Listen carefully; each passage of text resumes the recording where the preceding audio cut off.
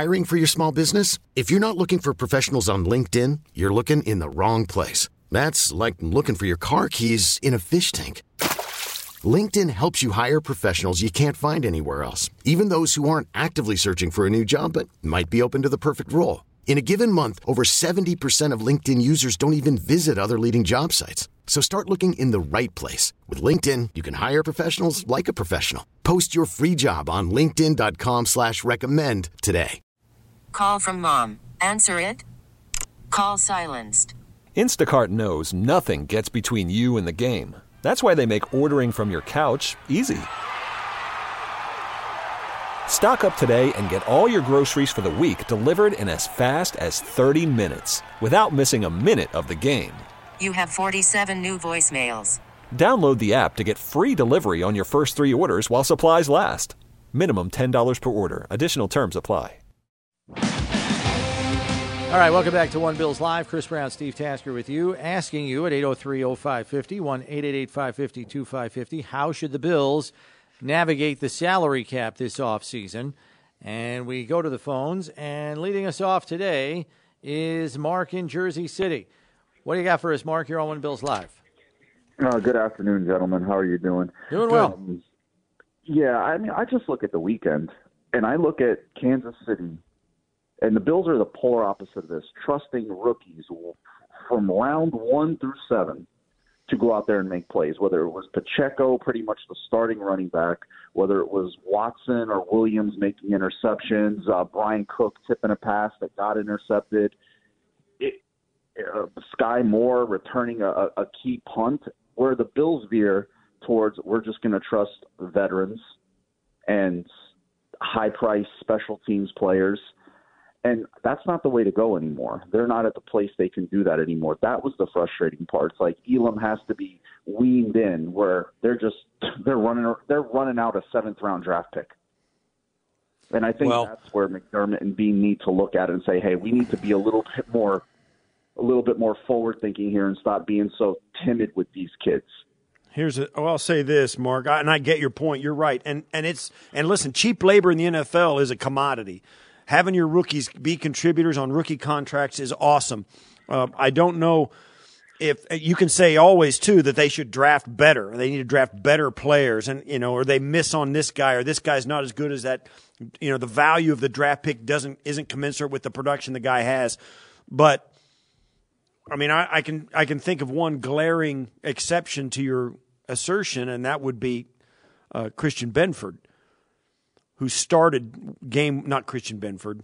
Yeah, the corner. Yeah, he started week one. Started week That's before one you had corner. Tre'Davious back. So it was Dane Jackson and whoever else you were going to line up on the other side. They decided it would be Benford over Elam. Right. So you can say what you want, but you're right. Kudos to the Chiefs for starting the guy and getting good production from it. But we are at the end of the season as well. And early on in Kansas City, Pacheco wasn't the guy. He grew into it. Clyde Edwards-Helaire was the guy at the beginning of the season. And Jerick McKinnon. Who's still, they're still swapping out snaps. So I get it. You're right. It is something that you need to work at as an organization. When you draft these guys, the truth of the matter is you need them to play because they're cheap labor. They help you pay the great players, established great players, the money they've earned, and keep them on the roster, and then hope these young guys can contribute at a high level to get you to a championship, and then when it's their turn, they get paid. So, yeah, I get what you're saying, and there's something to it. But I think a lot of us were impatient with the James Cook development. We're impatient with Khalil Shakir. We're impatient with Kaiir Elam. And the fact that we didn't see those guys on the field every snap doing their thing. And I hear the complaint, and I know I was impatient with them too. But getting to the point of where they were in Cincinnati, I wasn't too unhappy with the result, with the Cincinnati game notwithstanding. They were winning a ton of games every week. And the only thing that made this team look less than what it should have was the fact they turned it over. I think it is a valid point, though, that you can make from this perspective. I think we've come to learn that Coach McDermott makes sure that you earn everything that you get. And I'm not saying that starting jobs should be handed to rookies, but at the same time, you've got a situation where if you have a player who is more physically gifted and talented than the veteran player, and he demonstrates that in practice and convinces you can trust him on the field, you owe it to the team to put him on the field to help your team make more plays. Now, you can argue however many ways you want to argue it. James Cook is a superior talent to Devin Singletary. Even the untrained eye can see that. Now, unfortunately, James Cook's first carry is a fumble in Week 1 against the Rams, and I honestly believe it stunted the opportunities he was getting going forward for several weeks. He didn't really start to supplant Devin Singletary as the guy until the end of the season. And I'm of the belief that James Cook could have helped this team a whole lot more in the run game this season. When all is said and done, he has 89 carries. He averaged 5.7 a carry. That's a fantastic number. And I realize 89 carries is a small sample size, but I think he most definitely flashed as the season went on. And it just makes you wonder, what more could he have done if he started right from the beginning of the season? And is he even more dynamic in the playoffs if he gets that experience? You could argue the same thing about Khalil Shakir. Jamison Crowder is a slot receiver, and you had McKenzie here also. Okay, those guys, they show they belong on the field. Fine, you start those guys, they get the bulk of the playing time.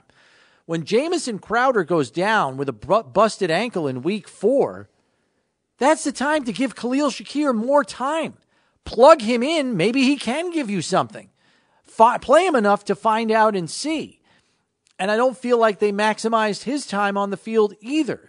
So now you're left wondering at the end of the year, maybe they could have gotten more out of him. Look at him in the last 3 weeks of the season, Steve, making huge third down catches against Miami and New England. The last game of the regular season and the wild card playoff game. What could he have given you if you started him in 8 games? I get that. I get all of that. But there's nobody here, you and me, and there's nobody in our audience who sees more and knows more about what these guys are doing than the coaching staff. And it's not Sean McDermott himself sitting there keeping his thumb on this guy and that guy and this guy. No, it's position coaches. I get it. It's not just the position coaches either. It's the coordinator, the position coaches, and it's also, like if you're a wideout, it's also the DB coach who says, well, I like this kid. He's hard. Our guys have a problem with this guy. It's all of that stuff in the mix. And Sean McDermott is not going to hold somebody on the bench who he thinks can help him win. Period. That's it. Right. So all this stuff, it is an atmosphere that they've grown here that more teams should probably adopt rather than have the Bills change the way they're doing it. You got to earn it. And being drafted is not a chip in your favor. Having a contract is the only thing you've got. So I think, I get it. When you sit here at this end of it, and you think they could have been so much. They didn't need to be better. They needed to execute just a little better in like three games during the regular season. 3 games during the regular season, and they'd have gone 17-0. Well, let's not forget that. Yeah. You're talking less than a handful of plays that would have given you a perfect regular season. I mean, so they were probably under no stress to plug young guys in.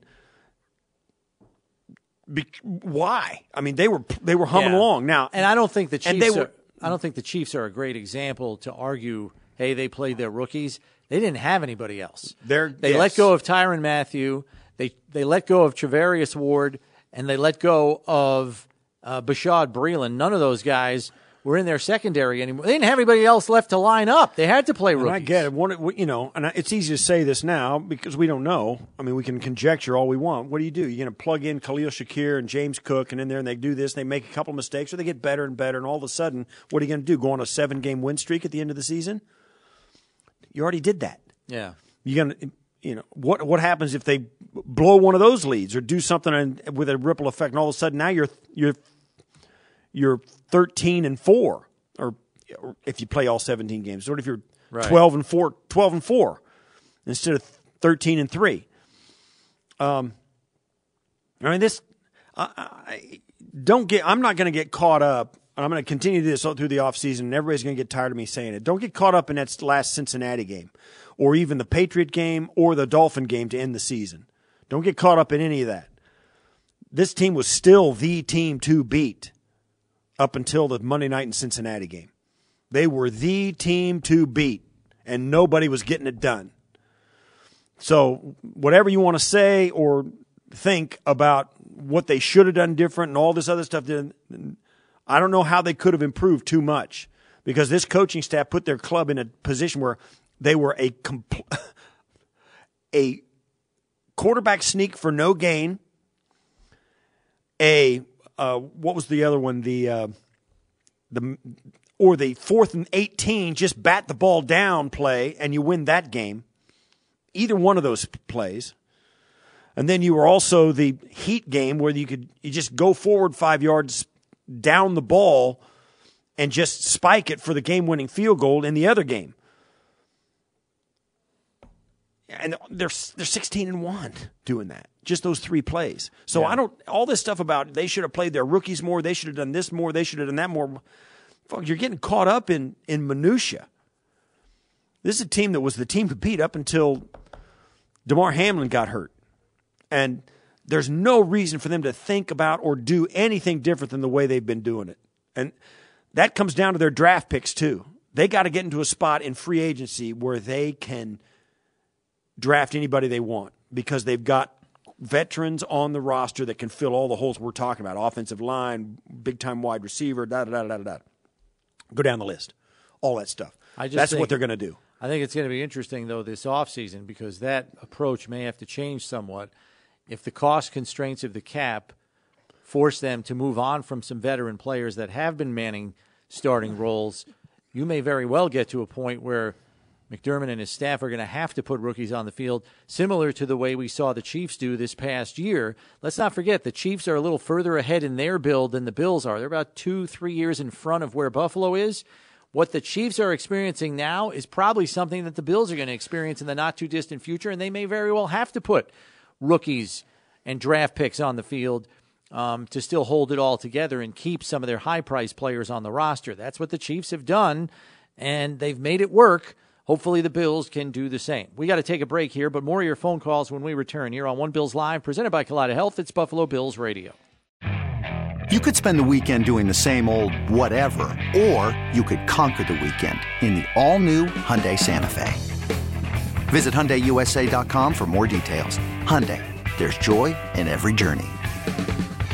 We really need new phones. T-Mobile will cover the cost of 4 amazing new iPhone 15s, and each line is only $25 a month. New iPhone 15s? It's better over here. Only at T-Mobile, get 4 iPhone 15s on us and 4 lines for $25 per line per month with eligible trade-in when you switch.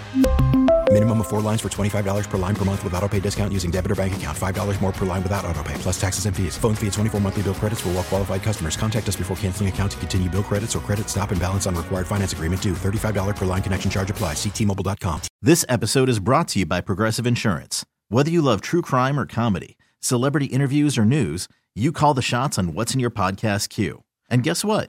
Now you can call them on your auto insurance too with the Name Your Price tool from Progressive. It works just the way it sounds. You tell Progressive how much you want to pay for car insurance, and they'll show you coverage options that fit your budget. Get your quote today at Progressive.com to join the over 28 million drivers who trust Progressive. Progressive Casualty Insurance Company and Affiliates. Price and coverage match limited by state law.